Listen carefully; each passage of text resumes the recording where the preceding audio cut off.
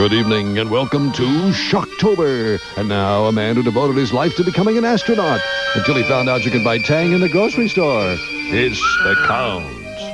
Tonight's frightening movie is about a scientist who tries to raise the dead without getting a hernia. So, sit back, turn out the lights, and enjoy.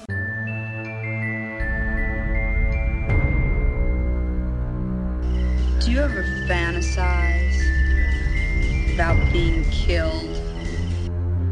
Do you ever wonder about all the different ways of dying? Violently? I wonder, what would be the most horrible way to die?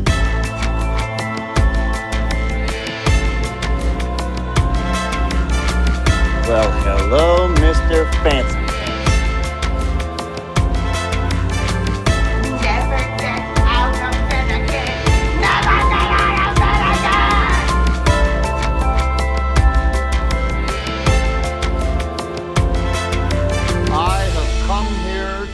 Bubblegum and kick ass, and I'm all out of bubblegum. The following program contains violence, disturbing imagery, nudity, and, oh my god, why are you even watching this? Just run away. This shit is going to give you nightmares. For real. Nightmares where you are running naked on a treadmill made of razor blades, and your third-grade teacher is pointing and laughing at you. Welcome, my children of the night. So glad you made it home to the podcast. The undead call more dead than dead is dead. I am talking about the Next Level Network production of What Lurks Behind Podcast Zero. I am your host this evening, Paul Williams. Also the host of the podcast Where Many Bats Haunt the Belfry, the Bats, Bows and Books podcast. Which I need to say, this episode for this podcast will not even be remotely close to being as angry as that last episode was for that podcast. That was some extreme rage shit going on for that podcast. And this one's gonna have none of that going on. Yeah, if you follow the TV show Arrow, you'd know that last episode really pissed me off. But not this episode, not this podcast. And with that being said, this is episode 5 of What Lurks Behind Podcast Zero. And today is actually going to be a double chiller thriller of sorts. Not one, but 2 movie reviews this week. Yeah, this double feature is going to consist of 2 films. Veronica, which was released on Netflix, actually about a week ago, really. I just watched it today for the first time. And an indie film known as 1031. But first, let's look at a few corpses we need to lay to rest first. Which I'm speaking of the Oscars. Yeah, the Oscars this year focused a little bit on the horror genre. It's nice for once. It's been a while. Exorcist? It's probably the last really big one. Well, Silence of the Lambs too. Trying to think of other ones. American Werewolf in London won some awards. I know there's other films in there. Probably I'm not thinking too straight on the Oscars. The Oscars don't really get much of my attention to begin with, but this past Oscars, I should say, Oscars 2018, there's a few winners in the horror genre. Let's see, Best Picture went to The Shape of Water, which also won for Best Director, Guillermo del Toro. Best Score went to The Shape of Water. Best Production Design went to The Shape of Water. Best Original Screenplay went to Get Out, which... Okay, I don't know if I really feel that Get Out deserved Oscar nominations. I mean, it's a good movie, don't get me wrong. I do enjoy it. I've watched it, I think, twice now, maybe 3 times. It's not bad. I mean, it's a good movie. I enjoy it, but I don't know if it deserved Oscar nominations, at least in my opinion, anyways.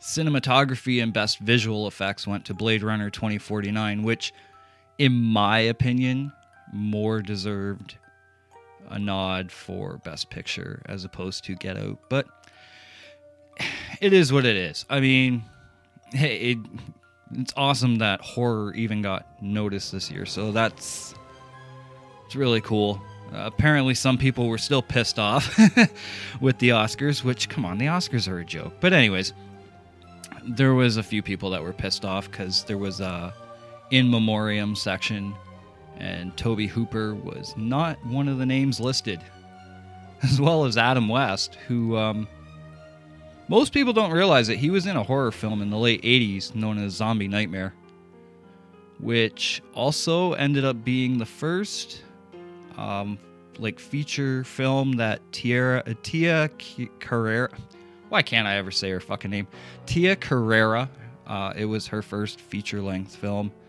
And someone by the name of Sean Levy, which, if you follow Stranger Things very closely, he would go on to direct and be executive producer for several of the episodes. Actually, he's the executive producer for the whole thing.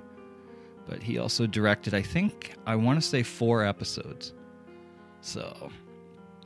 But yeah, Tobe Hooper and Adam West both were not mentioned, and some people were pissed off about that. But, it is what it is, right?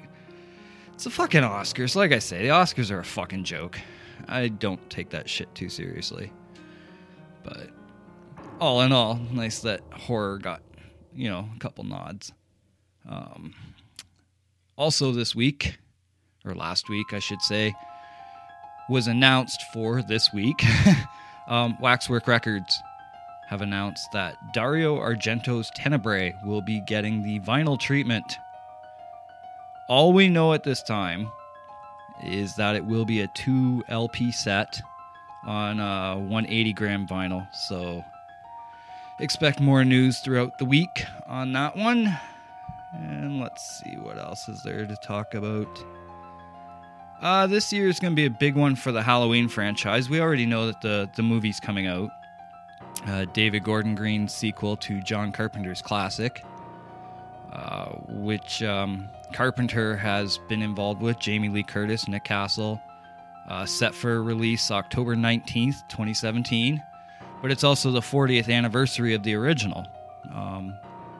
And Halloween Daily News confirmed that the franchise is celebrating really big this year.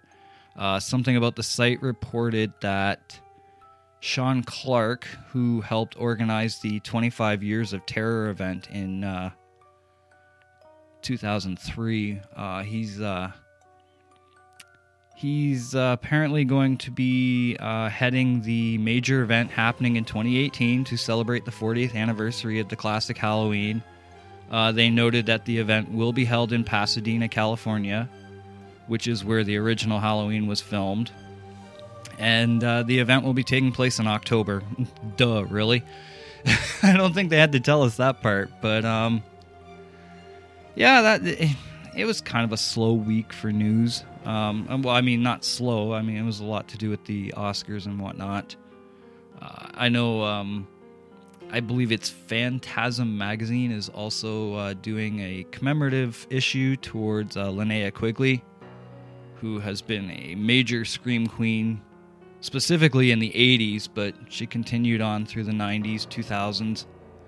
Recently was part of the indie film The Barn, which kind of ties in with 1031. More on that in a bit. But I think we're going to take a quick break. And when we come back, we will dig into the first of 2 features for this week's movie reviews. I'm talking about the Netflix Netflix film known as Veronica. It's a decent movie. Can't wait to talk about it. After the break.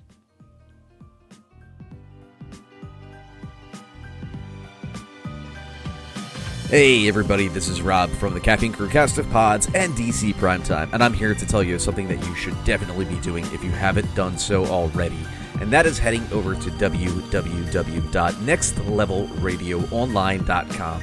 There's a ton of other great podcasts on the network if you haven't checked them out already, such as From Panels to Pixels, Two Fat Dudes, What Lurks Behind Podcast Zero, a upcoming Lost Revisited podcast, in addition to our flagship show, the Showcast Spotlight, which is about to probably get ready to kick off its brand new season of celebrity interviews. Great shows like The Melting Pat, Primetime Fantasy Football, and Con Talk. So whatever your interest is, there's definitely something for you at Next Level Radio Online. Make sure to check them out, like them, review them, share. Thank you guys so much for all of your years of support. Now, back to the show. Okay, so part one of our double chiller thriller, Veronica. I had no clue about this movie at all, actually. It kind of quietly dropped on Netflix, and I had no clue. All of a sudden, I started seeing people talking about it on social media. I was like, I think I want to look into this. Now, supposedly, this was like the scariest movie of all time, and, you know, people ran out of the theater screaming, ah! I have something to say about that, but in a bit. First of all, Veronica, released August 25th, 2017 in Spain. However, in North America, its first presentation was September 7th, 2017 at the Toronto International Film Festival. It's a Spanish film directed by Paco Plaza, written by Fernando Navarro and Paco Plaza. It's a subtitled movie, so if you're going to watch it, you're going to have to read it, which really isn't all that bad. Fuck, some of the best movies have been subtitled, so I saw people complaining on the internet, oh, I gotta read it. Oh, okay, well, fuck, either read it or don't watch it. Shut up. I have no tolerance for people sometimes. Film starring Okay, I'm prefacing this right now. A lot of these are Spanish names. I will do my best to pronunciate them properly, but I'm not. We all know I'm horrible, with names, so bear with me. Starring Sandra Escacina. She is Veronica. She's really good in this, too. She's really good. Also starring Bruna Gonzalez, Claudia Placer, Ivan Chavero, Ana Torrent, Consuelo Trujillo. I know. Oh my God, I'm butchering these fucking names. Angela Fabian. Ooh, that one was easy. Carla Compra and Kima Adiva. If I've said any of those names wrongs. Oh my God, I can't talk tonight. Yeah, I'm recording this late night, and I've been up all day. Lots of coffee. A lot of coffee. Anyways, the music also was done by Chucky Namanera, and I bring that up because I thought the music was very interesting in this movie. There were times when the music almost felt like it didn't fit the mood, but it kind of worked in a kind of weird way. So, I don't know, whatever. Synopsis. It's a long one, too, so I'm going to try and do this as quickly as possible. Madrid, June of 1991. Veronica is a teenage girl surpassed by the circumstances after her father died recently. Her mother works in a bar all day, and she must care for her three siblings, twin girls, Lucia and Irene, and the youngest, Antonio. I'm assuming it's like Anthony in, American speak. Still mourning for her father's death, Veronica decides to play a Ouija board with her friends Rosa and Diana, taking advantage of a total solar eclipse where all classmates and teachers are on the school's rooftop watching it, and they've got like old negatives from like old cameras, not the digital shit, obviously. Well, 1991, right? So they didn't have digital cameras back then, but like they've got the negatives, and supposedly if they looked through the negatives, they could stare at the eclipse, and it didn't burn their eyes or nothing. So the girls are alone in the cellar. The girls try to contact their recently deceased family members because I believe it's Diana. I believe she lost her brother as well, I think. Yeah, I think it was Diana was the one who also lost. She lost somebody anyways. And the Ouija session goes completely wrong, and something happens to Veronica.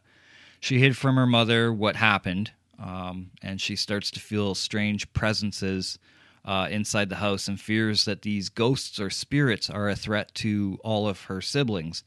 As a matter of fact, she's advised by Sister Narcissa, who they nickname the nun Sister Death. She's really fucking cool. I liked her. About the sinister spirit which is close to her. Veronica, looking for a way to break contact with the ghosts and save everyone. She's suffering hallucinations, horrible visions that progressively end up violent, and the intensity that turns the whole house into a nightmare where no one is safe. So, to sum all that up, this is basically a possession story. It's Veronica feeling the heavy burden and the remorse and the sadness of her father's death. The spirits cling to that, and they leech onto her basically when she calls upon. Like, she wants to speak to her father, but that's not who answered the call, as Sister Death says, basically. And, yeah, it was a decent movie. It's really good. Let me preface all this right now by saying I did enjoy this movie quite a bit.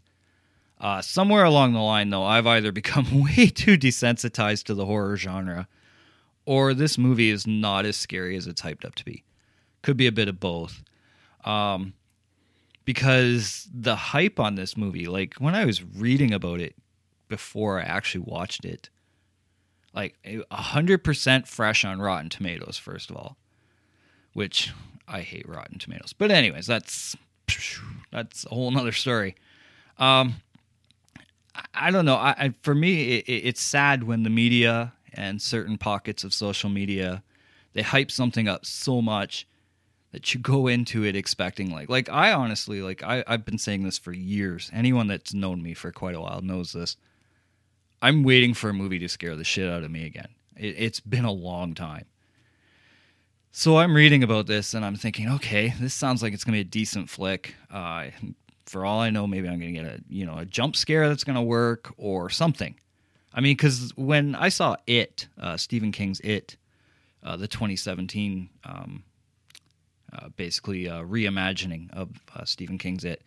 When I saw that, I'm not going to lie, there were a couple scenes where I kind of jumped a little bit. Not a whole lot. I mean, it would be like, whoo, shit, that was kind of cool. But I have yet to see a movie that really sticks with me. It's been a long time since that's happened.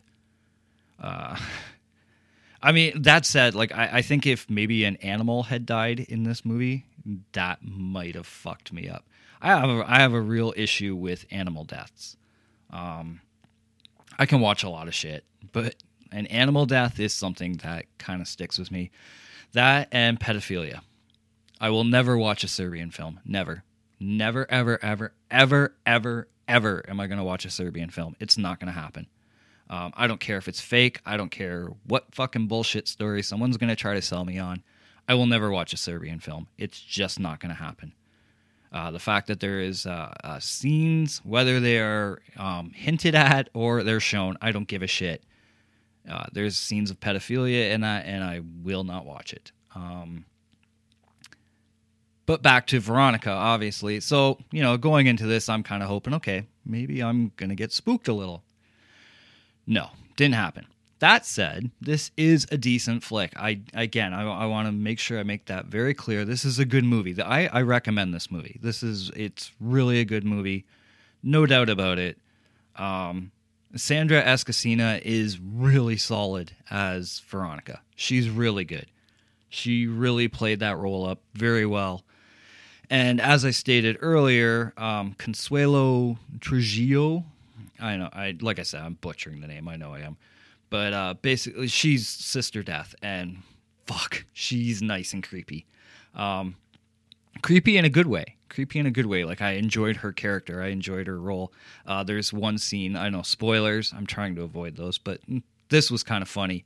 She has her first encounter with Veronica. And, I mean, Veronica, I think, is supposed to be like a 14 or 15-year-old girl in this. And the nun is, like, smoking, and she's like, oh, do you smoke? And Veronica's like, no. So I thought that was, it was kind of like the little added humor. Because there's not a lot of humor in this movie at all. I mean, unless you're kind of like me and sadistic and you laugh at certain things, probably most normal people wouldn't. That said, I fail to see how this is a perfect film or a terrifying film. And I'm not saying that in a bad way. It's just the hype going into this was so, through the roof. Oh my God, this movie scared the fucking crap out of me. I don't see it. I like it, but again, this is how I kind of felt. This to best describe the film without spoiling anything. Take a bit of the Exorcist vibe, and from that, I'm talking more in terms of the Ouija board. Like, it's got kind of like a Captain Howdy feel to it, like the whole, like, somebody answered this call, but it wasn't who you thought it was kind of thing. You know what I mean? So it's got that going for it. And then I kind of felt like it had a feeling of It Follows, where there's like the spirit that's following her. I mean, granted, she didn't have sex. It's a different kind of motive for the spirit. I mean, it's in It Follows. It was like, hinting at like, sexual diseases and whatnot, where this is something totally different. It's more latched onto her grieving and her sadness. And that's what it's gripped onto, her fears. But again, it had like an It Follows feel to it. Not the most original film I've seen. So again, the 100% fresh, I don't get. It's not 100% fresh. That's not to say, again, I'm going to say this over and over and over. It's not a bad film. But when it's hyped that much, that's what is kind of, it takes away from the film. Even though it's not original, that part of it is not much of a detractor in the fact that, again, like I said, the film is still solid and has some really cool visuals. There's one part, spoilers, she's like laying in bed, Veronica's laying in bed, and all of a sudden like these like kind of like spirit like hands come out of the mattress and like are pulling at her and stuff. It looks really fucking cool. It's a good movie. I did enjoy this. Do I think it's a perfect film? Do I think it's the best film? No. Still, I'm going to be on this kick for a while. Still think the best film out of 2017 was Blade Runner 2049. But that's me, and that's my own personal opinion. It's my opinion, not yours. That's my slogan for 2018. I don't know, like, this movie is really good, but the overhype that came with it, when the movie was said and done, I felt like it left somewhat of a slight disappointing taste in my mouth. I do like it, though. I give it a 6 out of 10 myself. I think it's decent. I think it's worth watching. I think people that aren't as privy to horror films, like haven't watched as many films, or are the kinds that really fall into the film and become part of the film almost like, this may scare the shit out of you. Like I said, I think myself personally, I've seen so much shit in the horror genre. I can't be scared of it.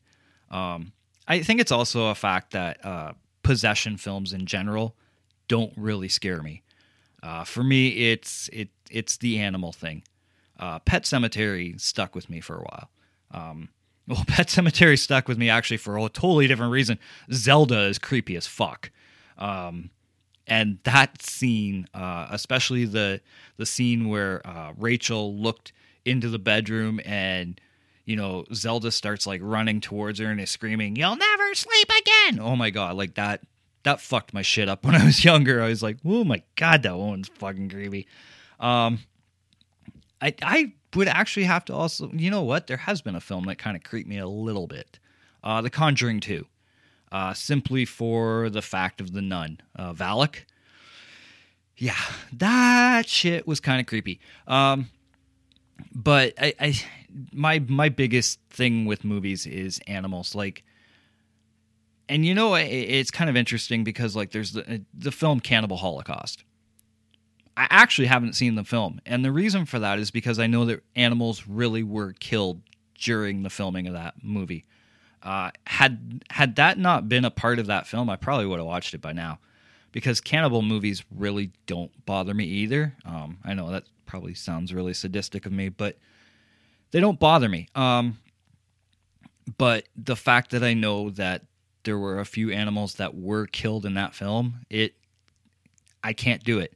Friday the 13th, actually, the one scene, the original Friday the 13th, there's the snake that gets cut in half. That actually happened. That sticks with me a little bit. I love that movie too much to stop watching it, but knowing that an animal was killed during the filming of Friday the 13th does kind of irk me a little. I'm too much of an animal lover, so I don't care if it's a rat. I don't care if it's a snake. I don't care if it's a dog. Animal deaths bother me. People deaths, people possessions, shit like that, people being eaten by other people for some reason does not bother me. I think for the most fact, because I know it's not real. But when it comes to an animal, I can't deal with it. I don't know why. That's... It's kind of interesting. I'm going to backtrack a little bit here before I get into the next film.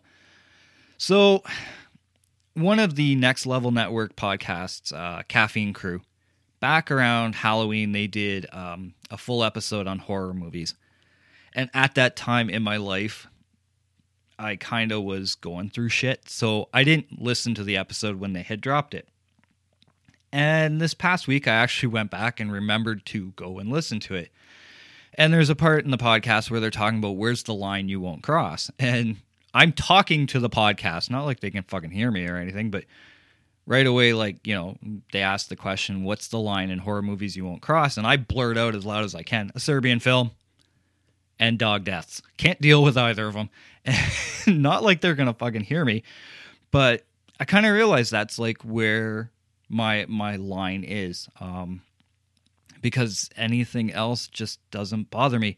And again, with Veronica, it's my own fault. I bought into the hype. That's my bad. I should have known better because it's the media, and the media usually pisses me off more than anything else. But I bought into it. I thought I'd give it a shot, and I think I walked away a little disappointed. But as I have said, this is a good movie. I do recommend it. And I even did a blurb on Letterboxd, a quick non-spoilery blurb, because I started using Letterboxd to write reviews for movies. I don't have a blog set up for the podcast, so I'm using that for now. And I kind of like its setup and whatnot, so I'm using that. I'll let you guys know where you can find me on there.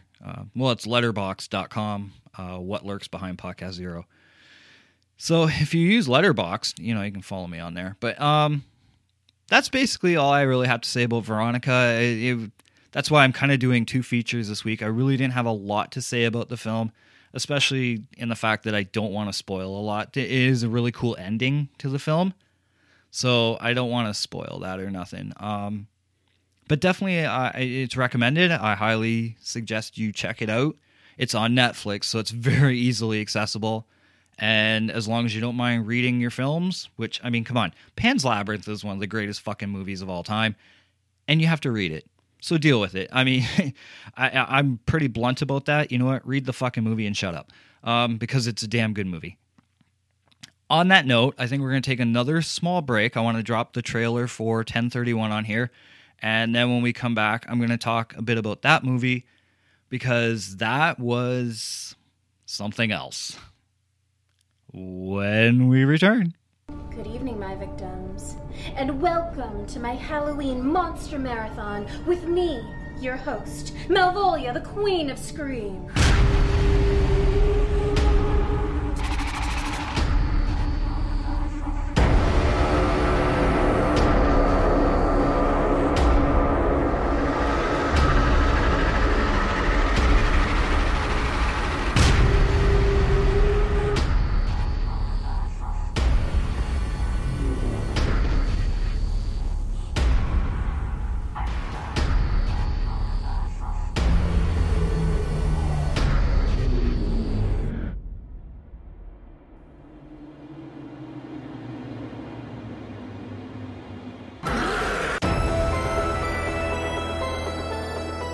So, I'm sure you figured it out that what 1031 stands for.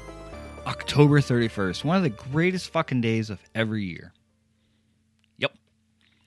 And this movie has a shit ton of credits I have to go through. So, I will try to do this as fast as I can. This is an anthology of stories done by several different directors, writers, actors.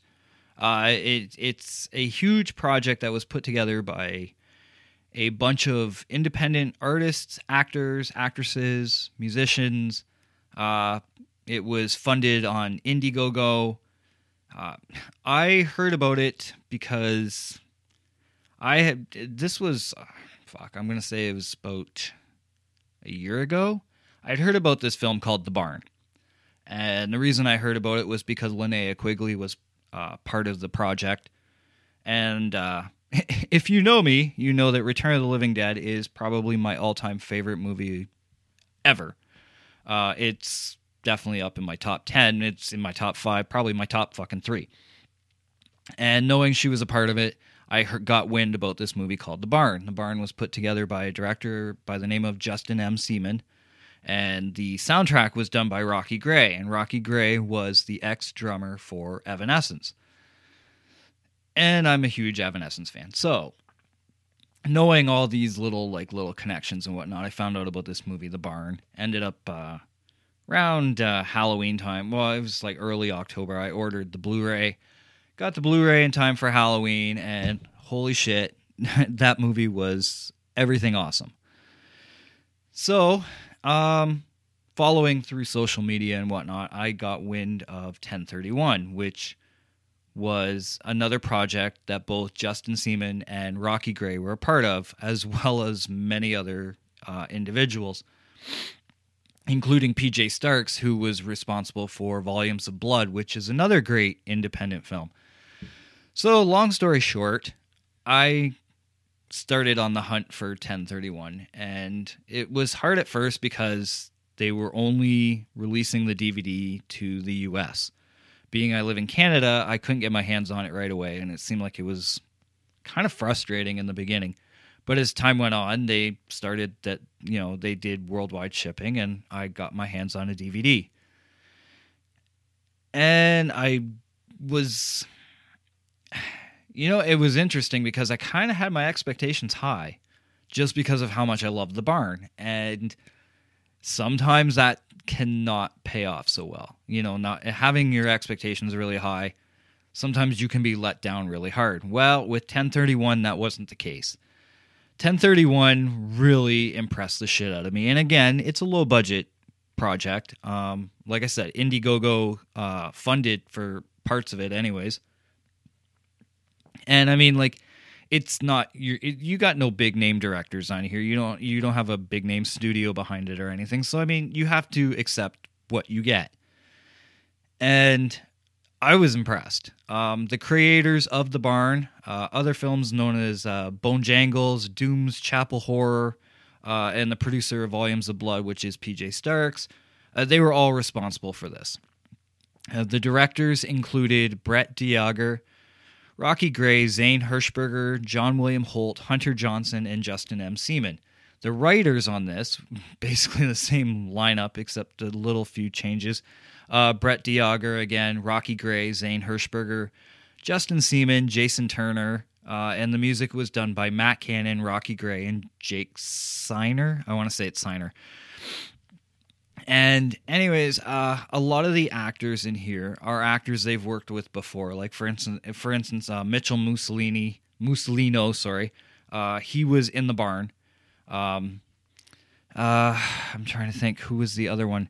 Jordan Phipps, I believe, was in The Barn as well. Cindy Maples was part of, I want to say, Bone Jangles, but I could be wrong on that. Anyways, like the cast, it includes Mitchell Mussolino. God, I cannot fucking pronunciate shit tonight. Jennifer Nangle, Cindy Maples, Wendy Keeling, Nicholas Joshua, Bailey Ingersoll, Sable Greedle, Chad Bruns, Hanley Baker, okay, here's a name I can't pronounce.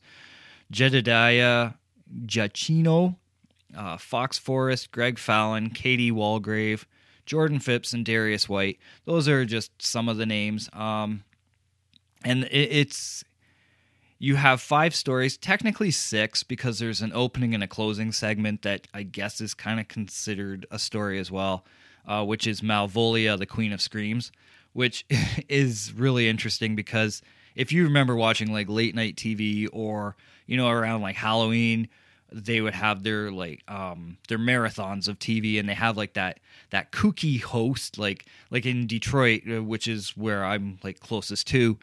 We had Count Scary, and Count Scary would do Shocktober every year for 2 weeks in October. Sometimes it bled into November, whatever. They would do 2 weeks of horror films, and Count Scary was the host. She's kind of like that. She's like an Elvira. She's like oh shit, what's the other one? Fuck. I can't think of his name for some reason, but he was kind of like a werewolf kind of guy. But like basically like that kind of like kooky host and whatnot, and she kind of comes off as like an Elvira type, I guess you would say. And she's played by Jennifer Nangle.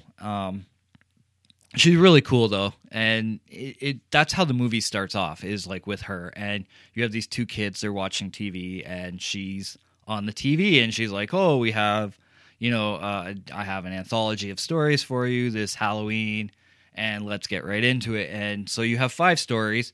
The 5 stories are The Old Hag, Trespassers, Killing the Dance, The Halloween Blizzard of 1991, and The Samhain Slasher, which I'll get to a point about that in a minute. But starting with the first story, and I'm going to try to keep the spoilers to a very minimum. Basically, The Old Hag is Justin M. Seaman's segment. And the synopsis basically is 2 guys arrive at an old home to shoot a promo video to help it rent out a few rooms. It's really like a gothic-looking house and whatnot, and Mitchell Mussolino and fuck, who was the other guy? I want to say it was Nicholas Joshua. They play I think the names were David and Tyler or something like that. I've only watched this once, so bear with me on this. Anyways, so they're like this upstart production company, and they go in and they want to like they're talking to this woman about doing a commercial to promote her house. And the one guy, I believe his name is Tyler, keeps seeing this creepy-looking old woman, and learns about how like the locals called it the gingerbread house, where apparently this like old hag is like haunting the house or whatever, and she chokes out victims and all this shit. And the whole segment is basically, is he seeing things or is it all in his head? It's really well done. The old hag is really creepy looking. I'm almost positive they pulled a Zelda from Pet Sematary, and it's actually a guy playing the role. Also, it's the only nudity you see in the film, an old lady. So, yeah, if you're looking like, you know, you're hoping to see some hot babe with some TNA showing, you're getting like a 100-year-old woman. So deal with it, motherfuckers. But anyways, it's a really cool and creepy segment. Very Halloween feeling. Like every segment in here minus the Halloween Blizzard of 1991, is very Halloween oriented. Like, you can tell they definitely had a direction to make this kind of like Trick or Treat, because Trick or Treat is a great anthology as well, and very well done in the fact that all the stories intermingled. This, not so much. They don't try to intermingle the stories, but still, you definitely get the Halloween feel from this. And the old hag is like really cool. It's a good, nice starting point for the movie. You know, it has this creepy factor, and you know, it's got a bit of humor to it and whatnot. Kind of sets the mood perfectly. And after that, you jump into the next one, which is called Trespassers. And Trespassers is directed by Zane Hirschberger. And basically, it's the synopsis I actually grabbed from some guy's comment. There's no synopsises for these movies on IMDb or anywhere, like for the skits. So I kind of was looking around, and I saw some guy wrote a comment kind of describing this one. So this is the synopsis unofficially. After a disappointing movie, a cute purple-haired chick, that's how the dude wrote it, takes her lame first date boyfriend to an abandoned murder house where legend has it a scarecrow appeared and possibly cursed those living there. And she wants to find out the truth about what happened. First of all, I will say, yes, she is very cute. I kind of almost fell in love, but that's another story for another day. And the boyfriend is definitely fucking lame as hell. As a matter of fact, his acting is a little bit to be desired. He really feels like he's reading his lines. But I almost wonder if that's the charm to it all. It's really cool, really creepy. Again, another Halloween-based story. Very well filmed. I thought some of the, there's not a lot of gore. This movie is kind of hit and miss with the gore. Some of the stories have it, some of them don't. This story has a bit of blood and whatnot, but it's more just the whole creepy scarecrow. The creepy scarecrow, the shadows, and the fact that it's like this really hot girl with this boyfriend that, like, you're wondering how the fuck did he even get this first date. It's really an interesting skit. Definitely a nice follow-up to The Old Hag. It keeps the pace going and whatnot. As a matter of fact, I'll be honest with you, out of the 5 stories, there's only one that's kind of a letdown, but it's still a good story. From there, you go, because I'm not spoiling the ending to this one, so from there you go to the 3rd story, which is called Killing the Dance, which has one of the coolest bloopers I've ever seen. Because I get the feeling when I'm watching this, it feels very 70s. It's basically, the synopsis is a teen girl has to babysit her younger brother while she works Halloween night at the roller rink where things go completely wrong. Now, the whole roller rink thing, the way everyone is dressed and whatnot, I got a feeling that this story took place in the 70s. But there's one scene, very early on in the skit, you see the brother's bedroom. And he's got like the old tube TV, everything. He's got like an older looking bed and whatnot. And then there's an Xbox 360 sitting on his dresser. And it just strikes me funny because it's like, first of all, if he had an Xbox 360, he wouldn't be playing it on a tube TV. At least I don't think he would be. It looked kind of off. It was one of those bloopers where I was like, wow, that was kind of funny. But that said, like, it's a really, it's a pretty creepy skit, especially in terms of the later half of the segment, when we start to see, like, the killer and whatnot. The killer's mask is fucking creepy as hell, which I kind of liked. It looks really goofy and cartoony, but I find that that's what makes it creepy. I don't want to spoil a whole lot, so I'm trying to dance around things here. The music is really cool. I did see a few people, I wouldn't say they were complaining, but they kind of noted that the skating scenes where we see like the roller rink and whatnot, they kind of go on a little too long. That said, I think it was to set the mood. It was to kind of show you that, like, as much as this was a crowded skating rink, it was very isolated. Like, you could see how things could happen in this skating rink without the general public really noticing.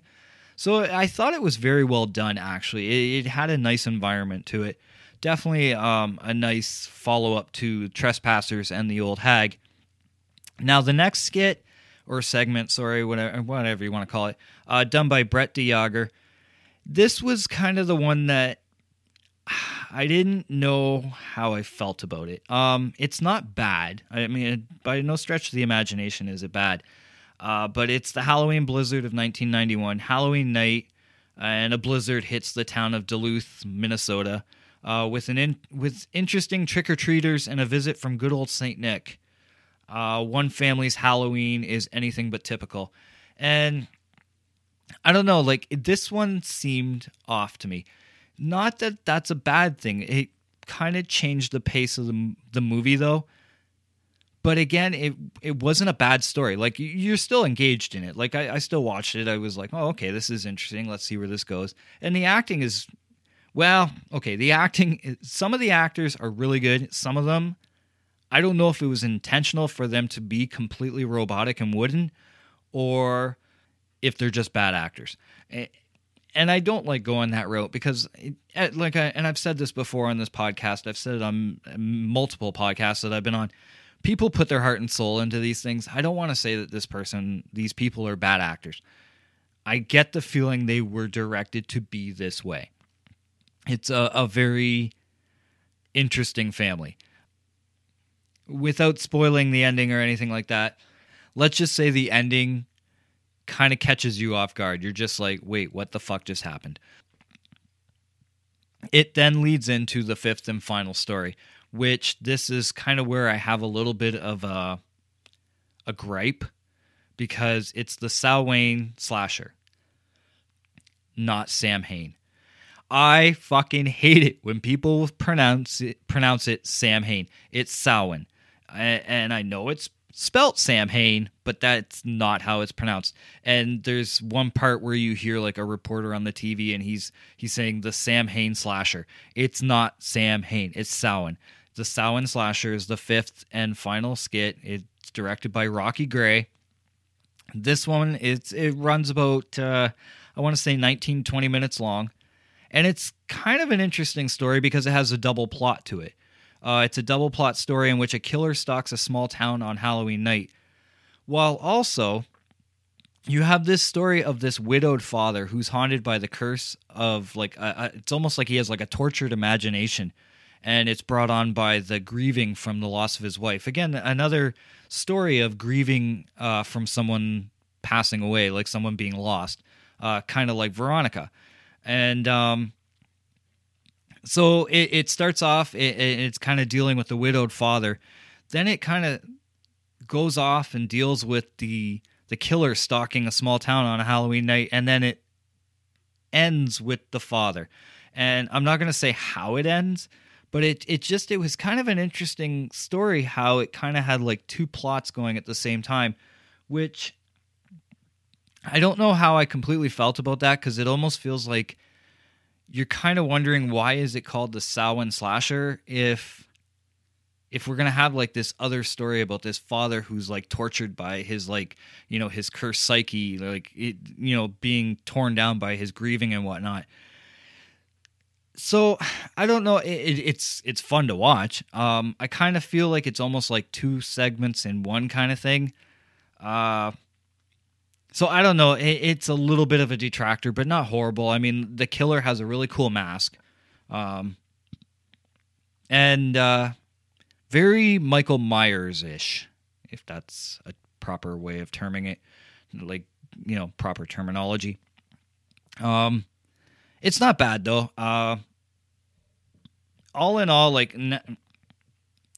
basically, to tie up the whole DVD the whole DVD package. First of all, the movie is released through ScreamTeamReleasing.com. If you want to purchase it, go there. Very cheap. I got mine for $15.99 plus shipping.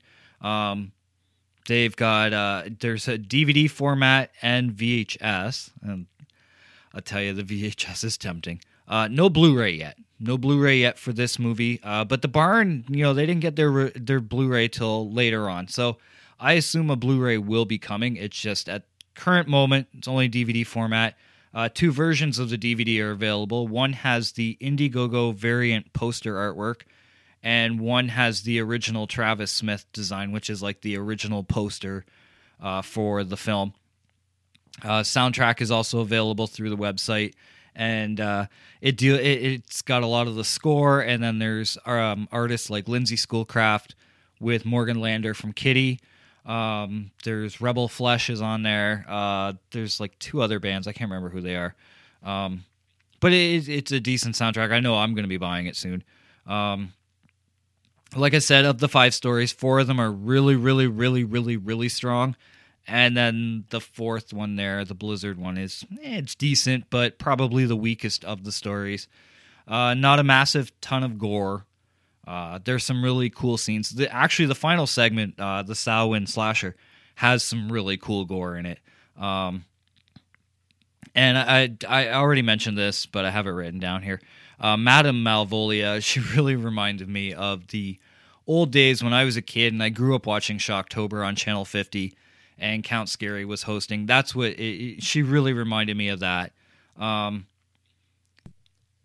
found that also, like, the music in the film, like the music score itself, is really, really cool, but some of it was very reminiscent of John Carpenter's score for the original Halloween, almost to the point where it kind of felt like they were like almost like stealing it. I mean, it's not the same music, but because it's so similar, it really did feel like they kind of borrowed just a little too much from it. But I mean, overall, again, it's nothing that really detracts from the film. If anything, it gives it more of a Halloween feel to it, and I really had nothing that like I could complain about with it. All in all, it's a fun Halloween anthology. Definitely worth adding to to my festive All Hallows Eve movie marathon I do every year. It's a strong. I'll be honest with you. I give it like a 7.5 or an 8 out of 10. It's that good. It really is. I mean, and this is the thing. Like, don't go into it expecting like you're going to see like something that came from Universal Studios. It's not that. It's a low budget film. It looks low budget. It sounds low budget. It's beautiful because it's low budget. And so much like a ton of practical effects. So you know that the creative team like put a lot of thought and effort into this. They had a lot of fun with it. It's definitely I definitely recommend it. Like, and I mean, fuck, I'll lend people my copy of it if I have to. Like, I think people need to see this movie. It's definitely a nice homage to the horror that we grew up with as kids. I really don't know what else to say because I really don't want to spoil a lot of it. I recommend it. If you're a horror nerd and you love your classic 80s horror, your classic 70s horror, and I'm talking like the slasher genre and shit like that, give it a whirl. Or if you like Trick or Treat, like that was a great anthology. Creepshow. The Creepshow movies are amazing. They're fucking awesome. This is a nice homage to those as well. So I don't know. For me personally, I recommend this. And on that note, you know what? It's time to wrap this episode up. I want to thank everyone for listening again this week. I've been kind of like, looking around on the net and whatnot, and I've noticed that there's quite a bit of support for the show lately, and I really appreciate that, so I wanted to thank everyone. On top of that, there is a lot of ways you can find the podcast now. I've been opening social media accounts everywhere. Starting obviously with nextlevelradioonline.com, podcast zero. Definitely, Next Level Radio has some really good podcasts. Like I said, like I was saying earlier, Caffeine Crew. Go back and look for their Halloween episode. I think they actually released it like November 6th or November 10th. It's a fun episode. Not as deep into the horror vault. They talk a lot about the more mainstream films, but there's nothing wrong with that. I mean, mainstream horror is still horror. It doesn't always have to be like, deep dug into the vaults, like dug deep into the vaults of like, like The Dead Hate the Living and shit like that. you can have a nice, good horror conversation talking about Scream and Nightmare on Elm Street and Halloween and Friday the 13th. And it's a really good episode from the podcast. So, and like I said, it's next level radio, right? Stick with the network, man. We've got some great podcasts on this network. DC Primetime this morning just released a really fucking kick-ass, 2-hour episode. And again, they ranted just as much as I did about Arrow. But I mean, there's some great podcasts on this network, you know.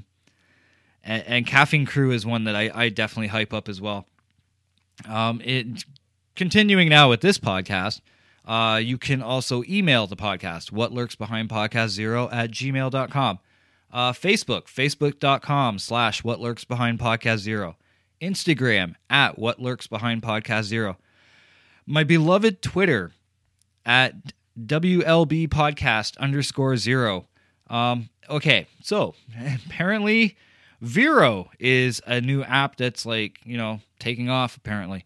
I guess it's been around since 2015, but I don't know. I joined it last week, and it was really cool, actually. A quick little story. A friend of mine, David Jones, he introduced my account on Vero, and Zack Snyder liked it. That kind of made my day. Zack Snyder, love him or hate him, he's a famous director, and he's been successful at a lot of what he's done.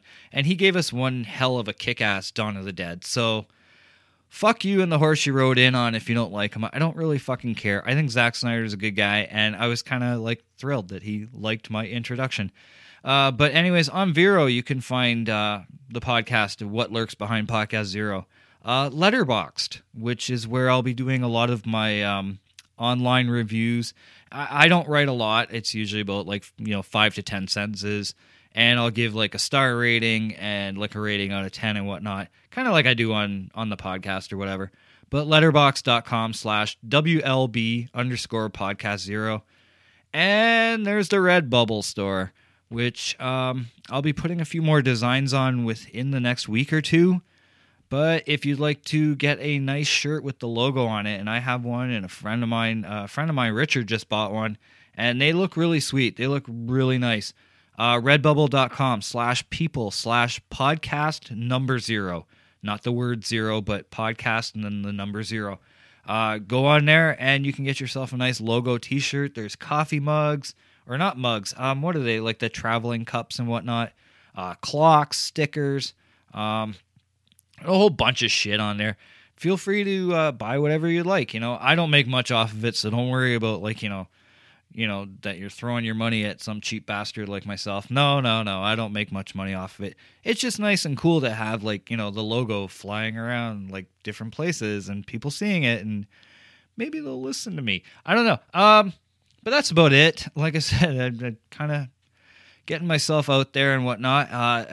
Next week should be an interesting episode.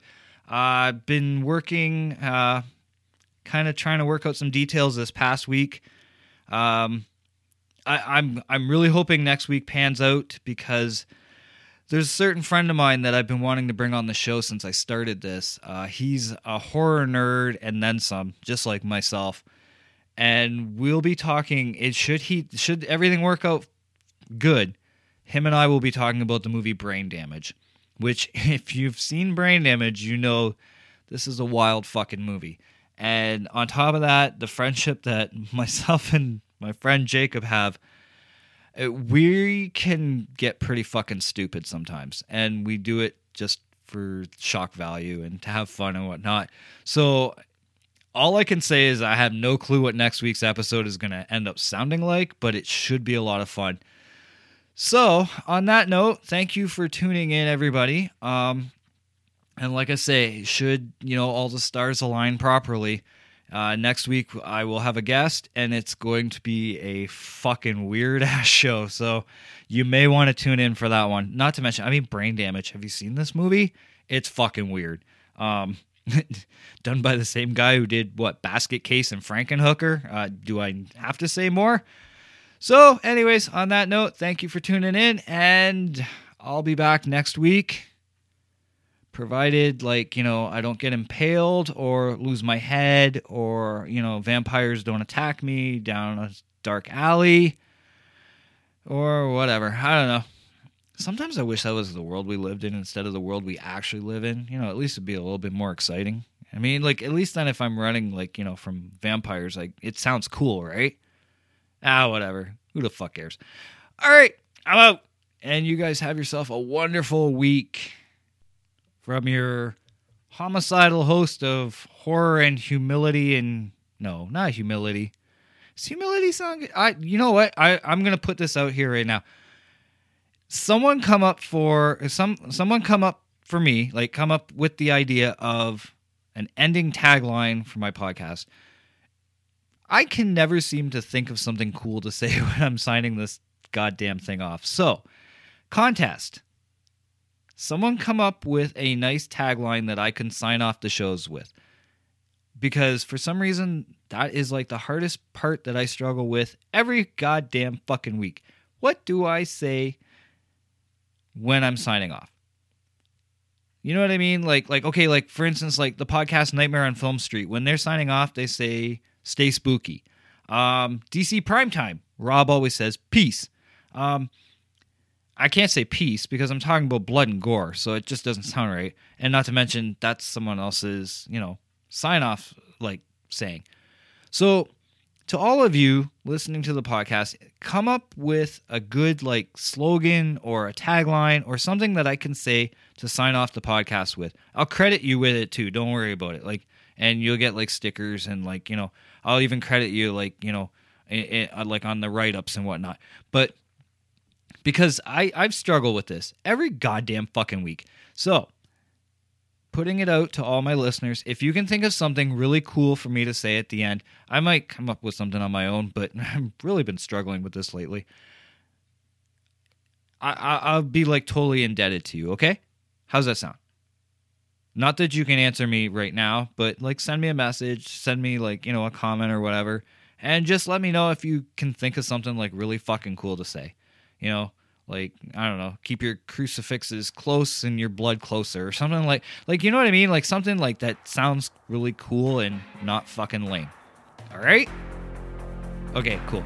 On that note, I'm just going to let the music, like, taper off into the end of this episode. And next week, I'll be back. Okay? Have a good one.